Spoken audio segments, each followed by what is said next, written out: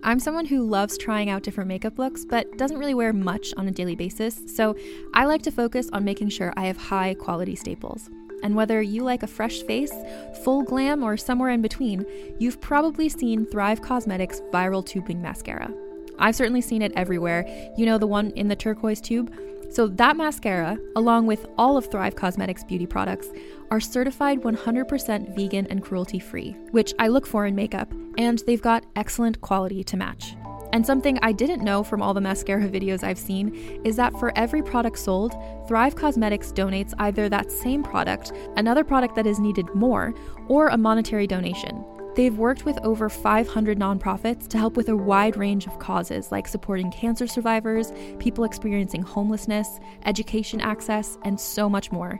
Knowing that makes me feel even better about using their products. And I do enjoy using them. Like I said, I like having high quality staples, and so my favorites are products that are multi-purpose, like the Brilliant Eye Brightener. It comes in a bunch of colors, and I like using them as eyeliner, eyeshadow, and even highlighter. Thrive Cosmetics is luxury beauty that gives back. Right now, you can get an exclusive 20% off your first order at thrivecosmetics.com/thrive. That's Thrive Cosmetics, CAUSEMETICS.com/thrive for 20% off your first order. Contained herein are the heresies of Radolf Burntwine, erstwhile monk turned traveling medical investigator. Join me as I uncover the blasphemous truth of a plague-ridden world, that ours is not a loving God, and we are not its favored children. The Heresies of Radolf Burntwine, coming January 2nd, wherever podcasts are available.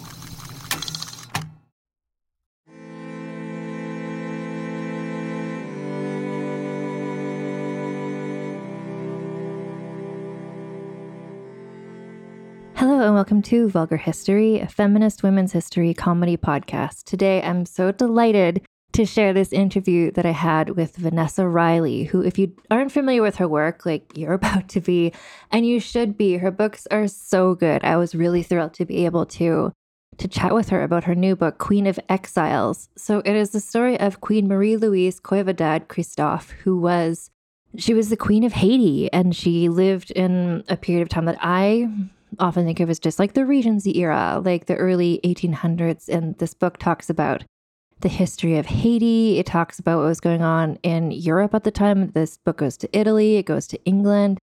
But at its core, it's really the story of Queen Marie-Louise. And we talk in this interview that you're about to hear a lot about who the real life person was.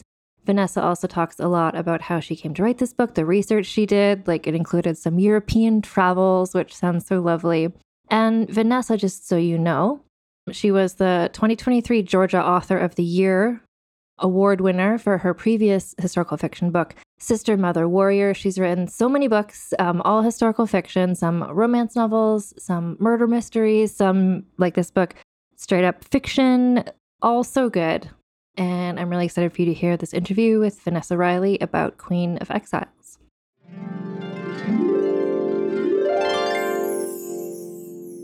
Hi. So I'm joined today by Vanessa Riley, whose new book is called Queen of Exiles. And I'm so excited to talk to you about this book and to talk to you about the main character, who is a real historical figure. I have so many questions for you. But first, I just want to say welcome, Vanessa. Well, Anne, thank you for having me. And I just can't wait to talk about Queen of Exiles. There's a couple things I want to talk about just to sort of ground everybody in the story and the history, because to understand who she is and the significance of her life, we need to talk a bit about the history of Haiti. So can you sort of set the scene of the world that she was born into? So when Marie-Louise Coividad is born, we'll just call her Louise, she is in a blended family. She is the daughter of a hotelier owner. So her father, a free Black man, owned this very exquisite hotel in Saint-Domingue, which is the capital during that time frame. So you get a lot of Westerners coming in. They called it the Pearl of the Antilles.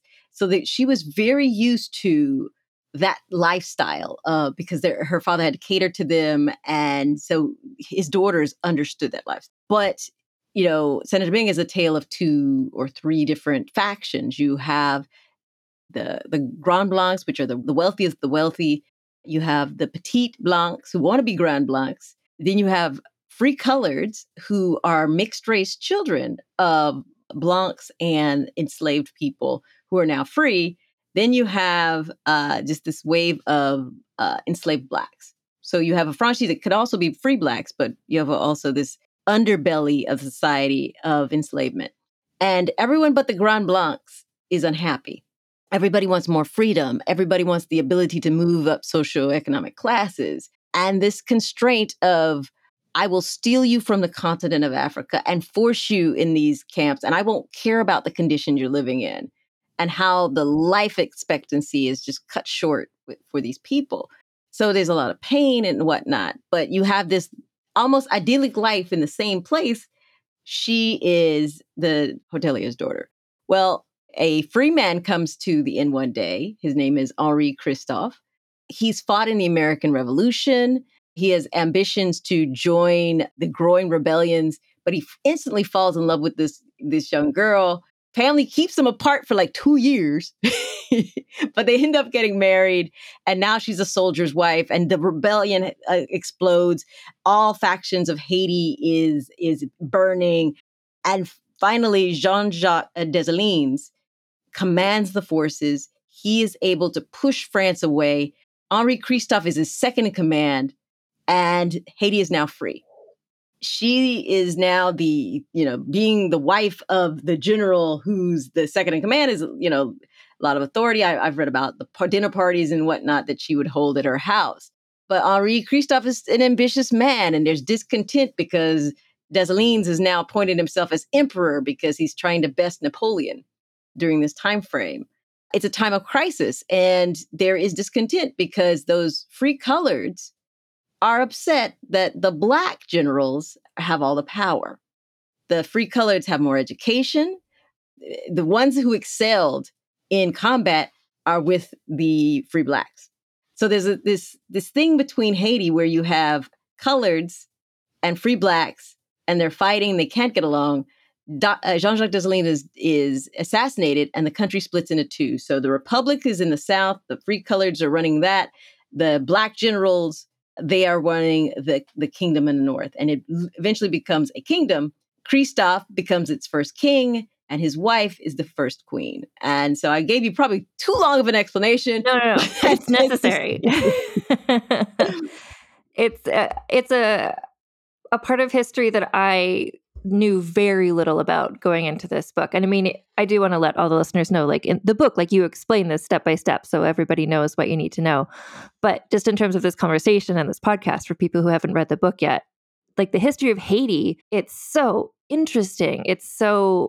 I didn't know any of these details until I read the book. So we've got this woman who met this guy at her family hotel, and now suddenly she's the queen of Haiti. Can you talk about what that era was like for her, being the queen? Like, he built a palace, Sans Souci, and they're hosting balls. It's this elegant, glamorous time.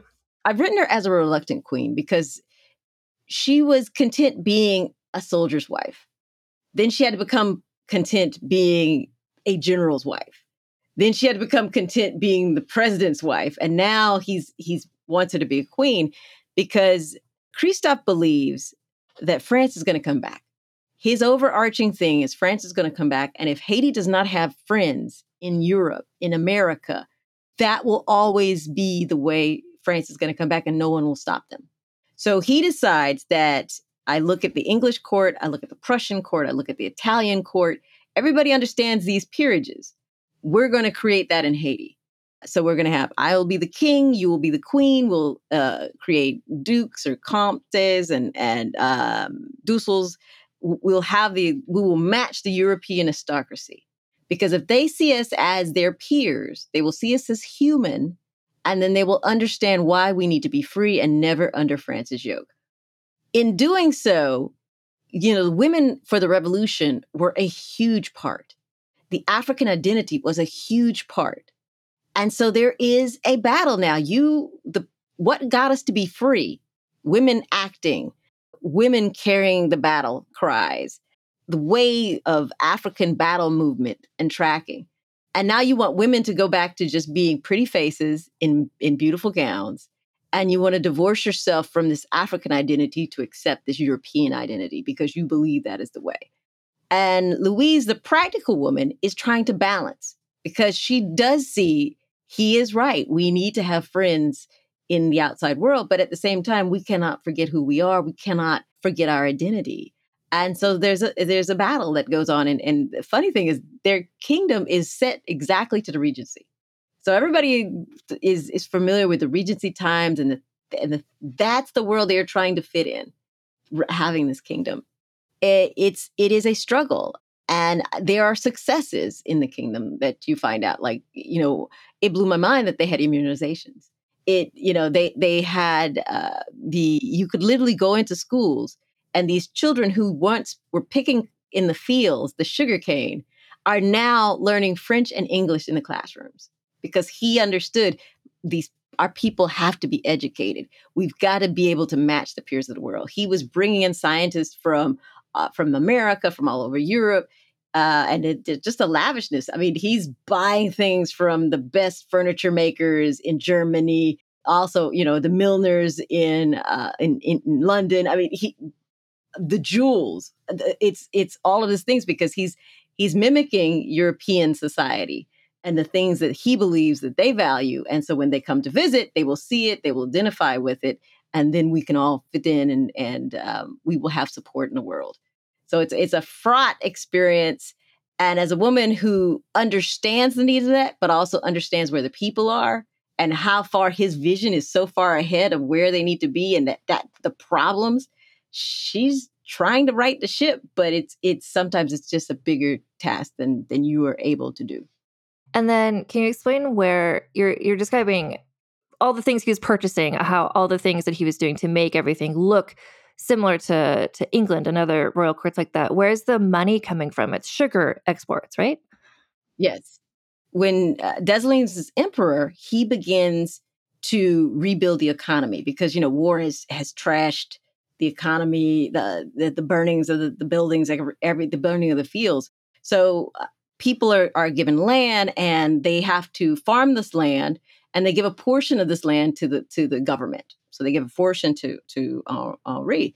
Well, Henri is selling this to the world. So when the money comes in, there's fees, there's transfer fees. That's going into his pocket, into his collection, and the rest goes into Haiti. And so there's points where his ministers come to him and like, okay, hey man, we're going to have to split this up so that everybody knows what is the country's, what is yours. But at one point, he actually has more cash on hand than the King of England. They are wealthy in property and lands and jewels, but you talk about cold hard cash. Henri actually has more because the lust for sugar did not stop with Haiti becoming free. It is still the drug of choice of all over the world, and the imports are within I forget the metrics, but within a couple of years, they were exporting a great deal of sugar to the world. And I really wanted to understand where the money was coming from because that becomes such a major plot point. And it's funny talking to you about this book. People listening who haven't read the book yet, the book is not told in chronological order. You see some of this, the time period you're talking about when Henri is so ambitious and she's being the queen. And then you're also seeing earlier and you're also seeing later. But so I think we can jump around her life a bit and it's not going to spoil the book for people. But she ends up in Europe, basically. And there's a question of how is she going to support herself? And it turns out that there is a substantial amount of money she's able to have, right? Yes. And it was interesting rebuilding all of that because to me, it was always a disconnect. When people talk about Louise, I always hear poor and sorrowful, always attached to her name. And she came to my attention, one, because of the research I'd done for my previous book, but they were putting a plaque on a house in Mayfair saying that Marie Louise lived here. Mayfair is one of the most expensive parts of London. And then another house in Hastings on the seacoast. I actually was able to walk in this house and look at the view from her living room. It is amazing. These are expensive cottages.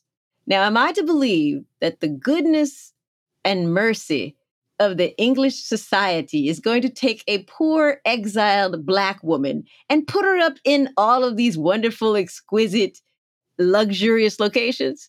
Or is it make more sense that she actually has access to money? And when you look at that financing, Henri has banks that he's dealing with in America. He has banks that he's dealing with in London. When he dies unexpectedly, they're still holding on to large portions of that money. That, in my opinion, that's what she draws on. She retains the same people. They are able to make settlements with all of these banks. And that is what she has to live on because they do extensive travel all across Europe. The properties that she owned or leased are immaculate. You cannot do that if you have no access to money. So she was able to rebuild. She didn't have it at first because we see her living in hotels. We see her living on the kindness of some of the abolitionists that were working with the kingdom at first. But then when she comes into her own, it's significant, and she's able to live well, and she's able to make sure her daughters who came with her are have the princess experience, so to speak, that they are treated like royals, which they were. This is all, and you mentioned, it's happening over the 19th century. So starting off in kind of what I think of as like Regency England, when I think about that time period, that's the most famous country at that time. And then getting later into the 19th century. And you have in your book, you include, and I think you say there are actual news clippings of stories about things. She was so well known and so famous at the time, like as just this wealthy queen in exile traveling around Europe. Like it blows my mind. I've never heard of her before. I didn't know any of this, right? This completely blew my mind. And at one point I was suckered into this. Okay, well, maybe she had some money, but maybe she wasn't accepted in society. And then I start doing this research and I find these news clippings. And she was very well received in society. Marriage proposals, you have your fortune hunter chasings as well. And people pretending at different points that they are related so that they could get part of this money that she has. So the fact that people know she has money and they're curious, what is this woman doing? How does she appear? Where is she going? The best example of how far she climbed and how far she was held in status was there was this huge opera opening. And I believe it was David Copperfield is cataloging this for his memoirs or his travel memoirs or whatnot. And he talks about the King of Prussia being seated in the front row and the King of Westphalia seated in the front row. And then you have Madame Christoph and her daughters. And then you have the Prince of Prussia, front row, front section, not hiding in the corner and sitting next to literally enemies of her husband, because these are the brothers of Napoleon, sitting in that front row with her and her daughters. So that's the level she came. Money, I believe, in history has always trumped race. So all of our expectations that we get post, Victorian sanctification and ripping away of different legacies, this is not there. This is before all of this. This is where everything is. And so the newspapers literally tell you the story that everywhere she went, people are following her, taking, not necessarily taking pictures, but they are recording what she's doing, where she's going, who she's meeting with. Her papers were during the First World War, maybe in the Second, but her papers were bombed and destroyed. I would have loved to get my hands to get a deeper dive into what she was thinking was going on, because she saw, all of her enemies die. They all died in Haiti or when they went abroad. Everybody that came against her, she's literally, in my opinion, a living legacy of the achievement of that society. And she lived her life as a queen. And I think we do such a disservice where we rationalize in our heads what we think has happened in history, as opposed to what has actually happened in history. When you were discovering these newspaper articles and other, like that detail you just gave about her sitting front row, I mean, what were you thinking? Like, because you went into this, I would imagine, not knowing any of these details, and then just detail after detail explaining that she was literally a queen. She was a queen like any other queen. She was traveling around. She was getting she's wealthy. She was respected. Like, what was it like to discover these details? It blew my mind because I had bought into, it still stopped making sense, right? I had bought into the lie that this Black woman is there with her daughter. She's poor. She's ostracized from society. And I wasn't looking for a story of sadness. I wanted to see, so I was desperate to find some hope, something to show that, that though there is suffering in her life, that is not her life. And then we go into it and use newspaper after newspaper talking about her jewels, talking about her going here, going to different spas. I mean, it is enormous how well documented Queen Louise is and her travels in Europe. And yet none of that remains in our present psyche. We go back to poor, sorrowful because the kingdom fell. She was part of that kingdom.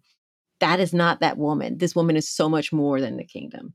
And in my opinion, everything that Henri wanted to achieve, this acceptance, she got it when she was in Europe.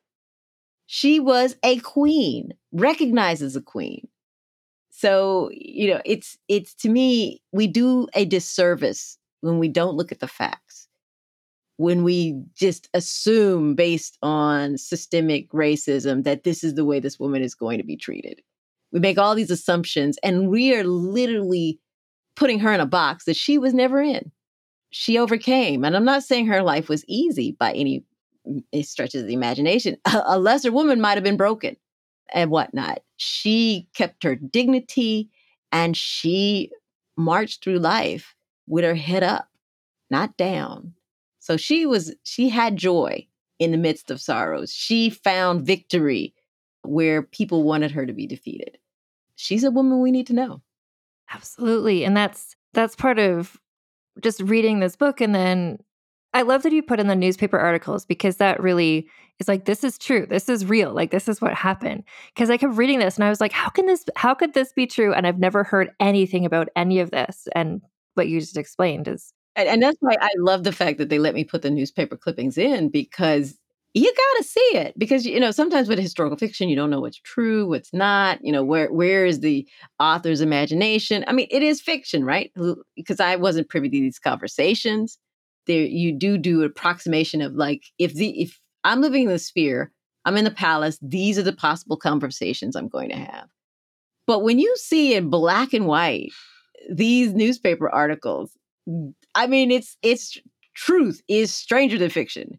And I was like, I'm going to have to put this in just so y'all will understand this is true. Yeah. This is real. This is happening. No, exactly. And that was exactly what my experience when I was reading it. I was just thinking, I'm like, okay, there's a part in the book where there's another suitor who comes on the scene. And I was like, okay, well, Vanessa's probably imagining that. She's probably making this plot. Like, no. In the newspapers, it's like these two people are seen together. Like, there were rumors that he had proposed to her. I'm like, oh, okay. No, that's that's also drawn from history. Prince Buckler is another guy who's famous because for being a writer. But before that, he was looking for a rich wife. He was looking for rich wife number 2. But he never actually marries again after meeting Louise. So there's a change that happens. He still loves women because there are women before and after Louise. He loves women. But that whole motivation to find a rich wife to marry changes after he meets her. So there's something special there. And I think also her full healing from the tragedies of what happened with Henri, et cetera. And just, she's still a woman, even though she's a queen. This is honestly, like, even talking to you right now, I'm just like, I can't believe that this is a real person from history and no one's ever really written about her before. And now we're just going to take a break for a word from our sponsors. Shout out to Claritin for supporting this episode and providing us with samples. So the thing is, I have allergies. My nose gets stuffy, I get sort of sinus congestion, and it just really can sometimes get in the way of doing things I really want to be doing, like recording this podcast, for instance. But you might have noticed that when you're listening to this podcast, you never hear me sounding like a duck or with a runny nose. I'm never wiping my nose or stuff on the microphone. And that's because, luckily, for those of us who live with the symptoms of allergies, we can live Claritin Clear with Claritin D.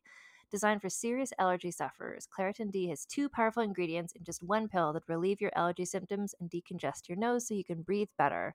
So I've been taking Claritin D for my allergies, and the thing is, when I'm using it, you wouldn't even know that I have allergies. My voice sounds so crystal clear when I'm recording and when you're listening to me right now.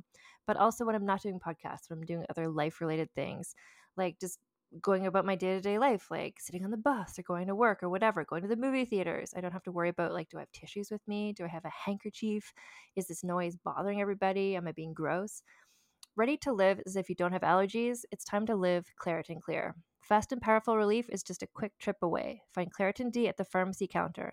Ask for Claritin D at your local pharmacy counter. You don't even need a prescription. Go to Claritin.com right now for a discount so you can live Claritin Clear. Use as directed. Are you ready to shop? Rakuten's Big Give Week is back. Get 15% back at hundreds of stores, and it's all happening this week, May 6th to May 13th. It's the perfect time to shop for everything on your list for spring and summer, like clothing, outdoor gear, and travel. I know I'm using this week to stock up on some warmer weather essentials at Ray-Ban and Ulta, and I love that Rakuten even helps me save on travel at sites like Hotels.com. Rakuten really is the best way to shop, and you can save even more by stacking cash back on top of deals. Plus, during Big Give Week, that cash back is bigger than ever. With Rakuten, membership is free, and when you sign up and shop today, you get an extra 10% cash back boost. That's an extra 10% cash back on top of the 15% cash back. You won't see higher cash back rates than these. Go to Rakuten.com or download the Rakuten app. Rakuten. Shoppers get it.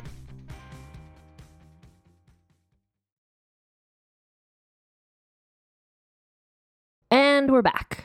Originally, I started to buy in until the math was not mathing.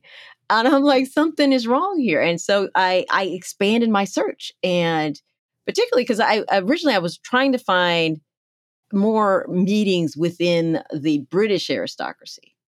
But when I started looking at the whole of Europe, because she travels so what, that's where you find all these other very interesting connections and meetings and the life that she lived. She was very European in her travels, in where she lived. And so with Queen of Exiles, I wanted to give you a taste of all of this that this woman has done that we should really know about. That's the other disservice. We've done a disservice to ourselves by not knowing about this woman, or even looking at Haiti in today's lens as this society that's of struggle, as opposed to what it was and what it could have been if countries had stepped up and done the right thing and kept France from coming back. I think it's in the postscript, like at the epilogue of the book, you mentioned just briefly, and we don't need to get into it a lot, but you said you do a comparison to Bridgerton, the thought of having Black people at these elegant balls, having these titles and stuff. And you say, like, that's what was happening in Haiti. And I was like, that comparison just really sat with me because, there's been all these discussions about Bridgerton and with Queen Charlotte and stuff. And just what does it mean that show, which presents a fantasy world, a fantasy version of England where Black people are in the aristocracy. And you're saying, well, in Haiti, that was what was happening. Exactly. I love Bridgerton because there's something magical about seeing this diverse cast and seeing Love is Love on the big screen, right? It's incredibly magical.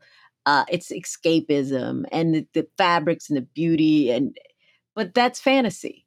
They take bits of truth and like some of this, like the fashions aren't even, if you were to be a stickler, the fashions aren't exactly Regency-esque but that's not why we go to Bridgerton. We go for pure enjoyment. We want to watch the story evolve. We want to root for our people. But when we look at history, there are people to root for. There are stories to be told. And Haiti is a special place. And what they had for the exact same 9 years as the Regency from 1811 to 1820 was magical. They achieved such heights. This was a society of promise. And all the lovely intrigue and court life that you love in Bridgerton, it was happening over here in Haiti. So with the same levels of opulence and the crazies and the balls, and they were bringing opera troops. I mean, it was just when you read it and you realize the culture aspect that was happening, it just blows your mind. To me, I constantly was like mouth open, and I'm like, nobody's gonna believe this. That, And so, like I said, that's one of the reasons I highly document things. I'm like, y'all don't believe me? You go look at the bibliography. You look at there's a newspaper. Make of it what you will. But I don't know how we do it, but somehow we're going to have to evolve where the facts matter. And we can't just write things off or close our minds to things because we assume it would have to be this way. Mm-hmm. Particularly on the acceptance of a royal woman coming from the Haitian court. One of my favorite anecdotes was Prince Saunders, who was an American, went to England and actually had breakfast with the Prince Regent because his name was Prince. Prince Regent and his people didn't realize that Prince was his first name and not an honorific. And so, but once again, if you come and you have titles and you have money, you are accepted into the fold. Now, it doesn't mean you're exempt from scandal or they're looking for scandal. They're waiting for you to do something. But it doesn't mean you're not exempt from scandal. But there's a level of acceptance that money has bought. So this is a thing that I don't think people really realize. And then the whole history of Haiti, it was amazing. And to me, it always asks that question, what if? What if they'd gotten a little more support? Because Henri had actually achieved that. Russia and England had stepped in and forestalled France from coming back in 1818 and 1819, but then he dies in 1820. And 5 years after he dies, France comes back demanding repayment for the losses of the war. I don't know if you know the musical Camelot, or even just the concept of Camelot. There's that song that they sing in that it's like, for one brief shining moment, there was this amazing thing. And that's the way you're describing Haiti and the way it's in the book. It's just like it was, and that's another thing I appreciate about the way you wrote the book, which is not in chronological order. So in the scenes that are set during that sort of glory time when the kingdom was thriving, like you're sitting there in that moment and there's not a sense of, you're right there. It's live. It's happening. You're not thinking like, oh, it was just a short period of time. Oh, things got bad afterwards. You can sit there and be like, this is basically, it felt to me similar to reading about Regency England. It's just princes and princesses and like, who's going to marry who and all this courtly intrigue. It's not, the people in it didn't know it was going to end so soon. So they were just living like this was going to go on forever. Exactly. As one would, right? Yeah. Yeah. Because the sugar money is still coming in. It's still funding this lifestyle. And they are getting on with it, their lives. So, they're still rebuilding pieces of Haiti because of the years of war. They have these moments of very high culture that to me is exciting. And it is a discovery that I wanted to share and bring you in. And you're right. I wrote it so you don't feel that dread that this is, looking at the clock. Oh, only 5 more years. Oh, only 3 more. No, I wanted you to be there and to see the problems that they had within the kingdom. And then when you jump back, you see the problems outside of the kingdom. And I did want to also mention, so 2 other important characters in the book are her 2 daughters who leave Haiti with her, who are with her in exile. Can you just talk about them, their stories, and how you learned about them and which details you included in the book? So she has 2 daughters who flee with her. The younger daughter is of a sickly nature. She's very curious about the world, very supportive of her mom. The older daughter was, I would say, the beautiful one in Haiti. She was getting the acclaim within her father's construct. She's the Princess Royal. And now you come to England and you want to have that social life. And this is before they're able to really reclaim their money. And so they're only put in the little boxes here. But the world begins to slowly, as the money starts being recovered, beginning to expand. And, they're going to parties and balls and they're wearing these expensive gowns and whatnot. And they're fitting in, or so they think they're fitting in England. Because, these are very old peerages older than your peerage. That begins to be a play. And then that whole identity of what is beauty? What is the standard of beauty? In that particular time frame, a healthy blonde girl is the ultimate. It wasn't even these little skinny things that we see right around nowadays. Healthy girl, because you can bear some babies. That was the standard of beauty. Black is not on the scale. It's not that people didn't find Black beautiful. There's always been an appetite for Black bodies, but this is something that's being wrestled with. And so how, as a mother, how do you give the world to your kids? How do you give society? And then when she gets rejected because of who she is, how do you deal with it? And then there's always that, like the Moses looking back, the people like, we had bread back in Egypt. And maybe we should go back because people thought I was beautiful and I fit in back in my Haitian world. And it's like, go back to what? They're killing anybody associated with us. And if you marry somebody with political intentions, your husband and your children will also be at risk because they're fearful that the Christophe line will reign again. There is no future for you in Haiti, not as it is. How do you deal with that? And so when they finally begin to travel, the world opens up more than when they were in England. And in the European stage, because now they have their full access to the money and they can go to the various places, it is back to peerages matter more than race and standards. Beauty, people see beauty in people at this point. And so that is showcased in these daughters. But at the same time, how does a mother who's dealt with tragedy, knowing that her youngest daughter is sickly and that one day she may not be able to breathe, she may not wake up, how do you give her enough of this new life so that you feel like you've done everything for her too? It's a trick. It's another balance. She's back to being in a balancing act. How do I show the proper amount of attention to each daughter? I love both of my daughters, but because of their needs, they take different parts of me. They require different amounts of time. How do I balance that? While at the same time, I know the world is looking in, waiting for me to stumble. And I thought it was so interesting, too, the way that you described, because the two girls, they grew up during this time of affluence in Haiti. So they grew up as princesses. And then to suddenly, which is such a different childhood from what their mother lived.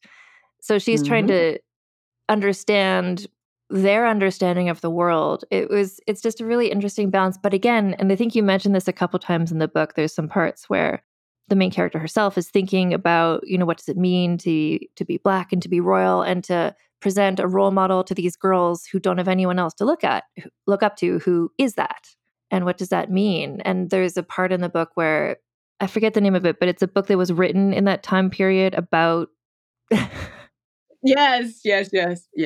By Claire, I don't remember the name either. Ulrika. I'm afraid.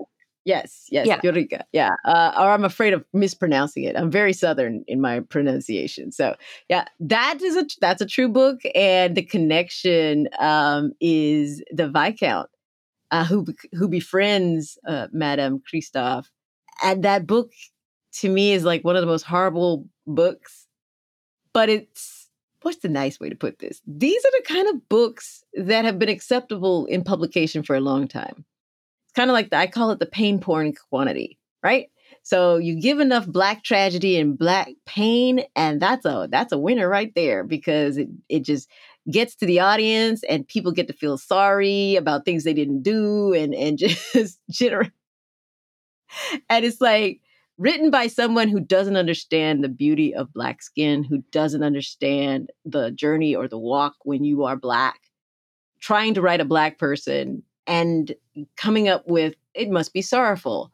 It must be you don't want to be Black. You want to be anything other than Black. And then the descriptions of this book about a devil and all the different stereotypes that have been characterized throughout the years of a Black existence. You find it in this book, and this book becomes like a #1 seller in France.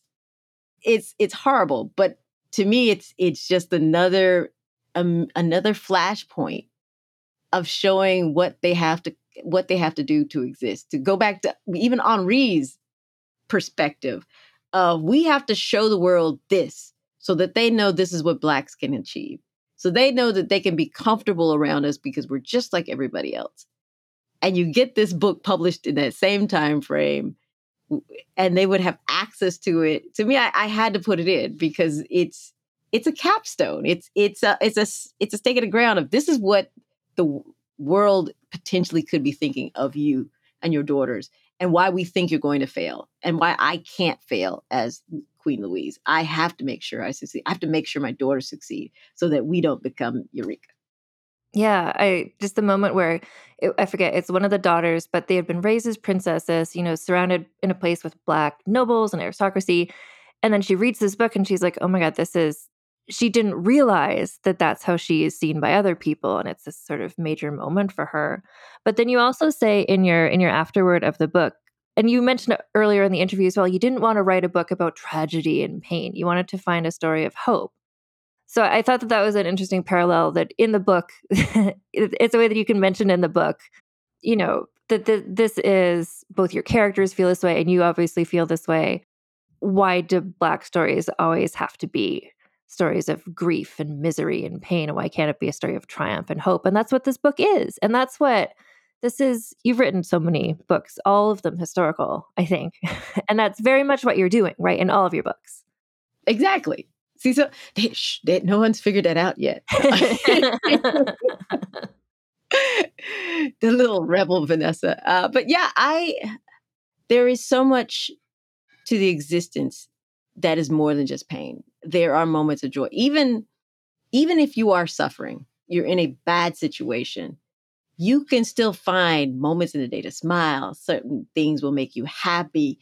You hang on to joy much more fiercely when you know sorrow. And I see that's what these people did. Queen Louise, she lost a lot and then had to leave her homeland in order to make sure that her daughters were safe and that they could have a safe future. That is a great burden to put on someone. But I cannot see how you can go to every spa city in Europe and be unhappy. I'm like, come on now. So they found moments of joy. I'm convinced of that. They found moments of joy. The fact that they still took to the opera, because if they stewed in their depression or really were consumed with how much we lost as opposed to what we have, they wouldn't go to opera. They wouldn't be concerned about what they wore. They wouldn't go to these various places and follow the royal tours like they did if they were worried about all of the pain that they had suffered. They were trying to make their futures. They were trying to move forward. And to me, that is what this book should show, how they moved forward. It's again, for me, my experience reading this book was absolutely that. It's that sense of just sort of a strong woman who faces all these challenges, but she's got this indomitable spirit about her. So she just keeps going forward. But part of me reading the book was also just like, how did I not know any of this? How have I never heard of her? So it's both. It's both. Yeah. Unfortunately, sometimes these gems are hidden, and the pain stories are the ones that get that we all know. I was one of those kids that was glued to the TV when Roots came on. Roots is a very important story, but it's not the only story. But it seems like since that was successful, that told everybody in the world, oh, these are the kind of stories that everybody wants to see. We want to see some of those stories because it's important to remember, but we also want to see the heroes and the revolutionists. We want to see the people who just made discoveries, the inventors, the business people, the politicians, people who changed the world. We want to see that too. And we want to see people who fell in love and had nice lives, that weren't always characterized by suffering and misery. We want to see a full gambit perspective. Everybody is owed a full gambit of identity. We're everything. We can be warriors. We can be martyrs. We can be lovers. We can be on the picket lines. We can be everything. Everybody's owed a full humanity. And sometimes that has been lacking. Well, and I think also, again, like the fact that you put the newspaper headings in, again, which is a detail I love, but to really confirm for people who are reading this, like, this is a real person. This is how she moved through the world. This is how she was seen. Because a flip side of this is sort of when people do start putting Black people back into historical films, there's that pushback being like, oh, that's not accurate. Oh, there wasn't whatever. There wasn't Black people in ancient Egypt. There wasn't Black people in the Roman Empire or whatever, where it's like, what are you talking about? But so a book like this, like, it proves, like, Black people weren't only enslaved for all of history. Like, here's evidence. And I love that your book is like, here's every single chapter starts with like proof, proof, proof. Like, you're not making this up. So it just, hopefully it can open people's minds when they see other stories, that are not just all white people, to show that. Exactly. I know I'm breaking ground in these stories. And so I go to the nth degree of the full on, dissertation in the back of the book, plus bibliography and whatnot. And this was a new level of putting the actual newspaper clippings in the story. Writers shouldn't have to go to that to tell these stories, shouldn't have to go to those links. I don't mind going to it because I know it's going to add to the enjoyment and discovery for my readers. But that shouldn't have to be the level that someone needs to do in order to make sure everybody understands this is really based on a true story. This really happened to this woman and her daughters and her family. But, hopefully you guys will go out and you'll get this book and you'll read it and you'll tell your friends about it and you'll tell more friends, because when these types of books come into the mainstream, it opens the door for more books. It makes the job of historical fiction writers easier. It makes everything more accessible, and everybody's story gets to get told. That's what I really hope for this. Like, you're saying, you're breaking new ground. You have this, and like, listeners, like, the bibliography, there's pages and pages and pages. Like, you've got, as though it is an academic nonfiction book, like, you've got all of your facts straight. But hopefully, exactly, like, as figures like this become more known, then more people can write about them in different ways. And the next person who writes about her won't have to prove as much, because maybe the story will be better. More people will know it a bit already. Yeah. Exactly. Or even some of these new figures. There's so many people who need their stories told, who need to be brought back into our consciousness. And if this can open more doors, because we need the whole story. We need everybody, and everyone's story is important. So we need all of it. And, we shouldn't be afraid of letting these stories be told. So this episode is coming out just at the same week that your book is being published. So can you tell people, I assume you're going to be doing events, where can people keep up with where they can find you and that sort of thing? My website, vanessariley.com, has all the events listed. If you're on social media, my Instagram, my Linktree has all the events linked, so you can go, because we've got some fabulous events from everything from launch at Foxtails, and all of the venues. You can order books. I will sign them, personalize them for you, and they ship. Everybody does everything all over the country.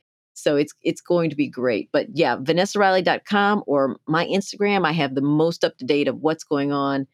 Follow me there. It's going to be fun. I actually get my newsletter. I might have even more tea in the newsletter. Fabulous. I love that there's a way. I love that just in this era, there's a really way for readers to connect with authors and see what they're up to and to follow you.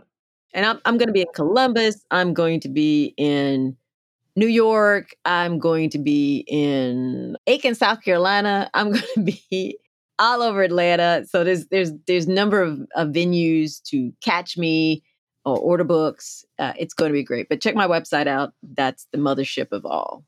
Perfect. Well, thank you so much for taking the time to talk to me today. It was sometimes when I read a book, I'm just so thankful I have this podcast, so I have a reason that I can talk to the author and ask questions and learn more, but also just let you know how much I enjoyed the book and how much I appreciate what you do. So thank you.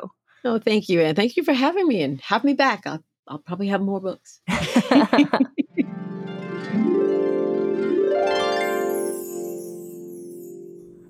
So again, the book is Queen of Exiles by Vanessa Riley. It's available everywhere. I can't recommend it enough. It's such an interesting book. And I love what she's doing with these historical fiction novels, these recent ones. So her previous two in this kind of, not a series, but this sort of similar thing.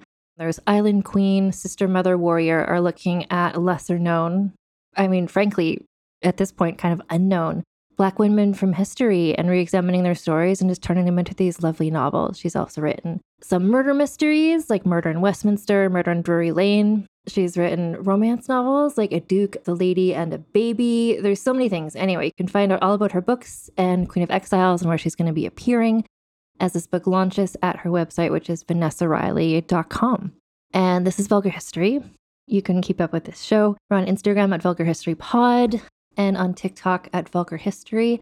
You can get early ad-free access to all episodes if you join the Patreon, which is patreon.com/AnnFosterWriter. And you can get transcripts for recent episodes by Aveline Malik of The Wordery at vulgarhistory.com. So thank you so much for listening. I'll talk to you all next time. And until then, keep your pants on and your tits out. Vulgar History is hosted, written, and researched by Ann Foster and edited by Christina Lumagi.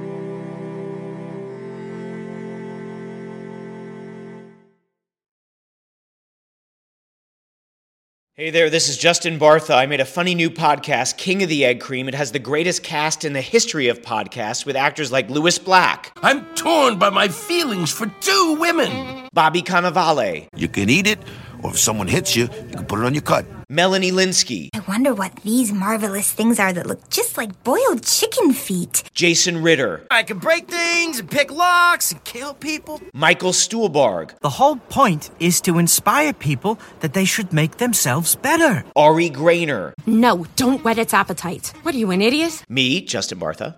That's not just any egg cream, that's a Lemke's special. And all narrated by the hilarious Richard Kind. This is the story of Harry Dalowitz and how he rose from nothing to become New York's King of the Egg Cream. So if you like funny true stories, come listen to King of the Egg Cream, available wherever you get your podcasts.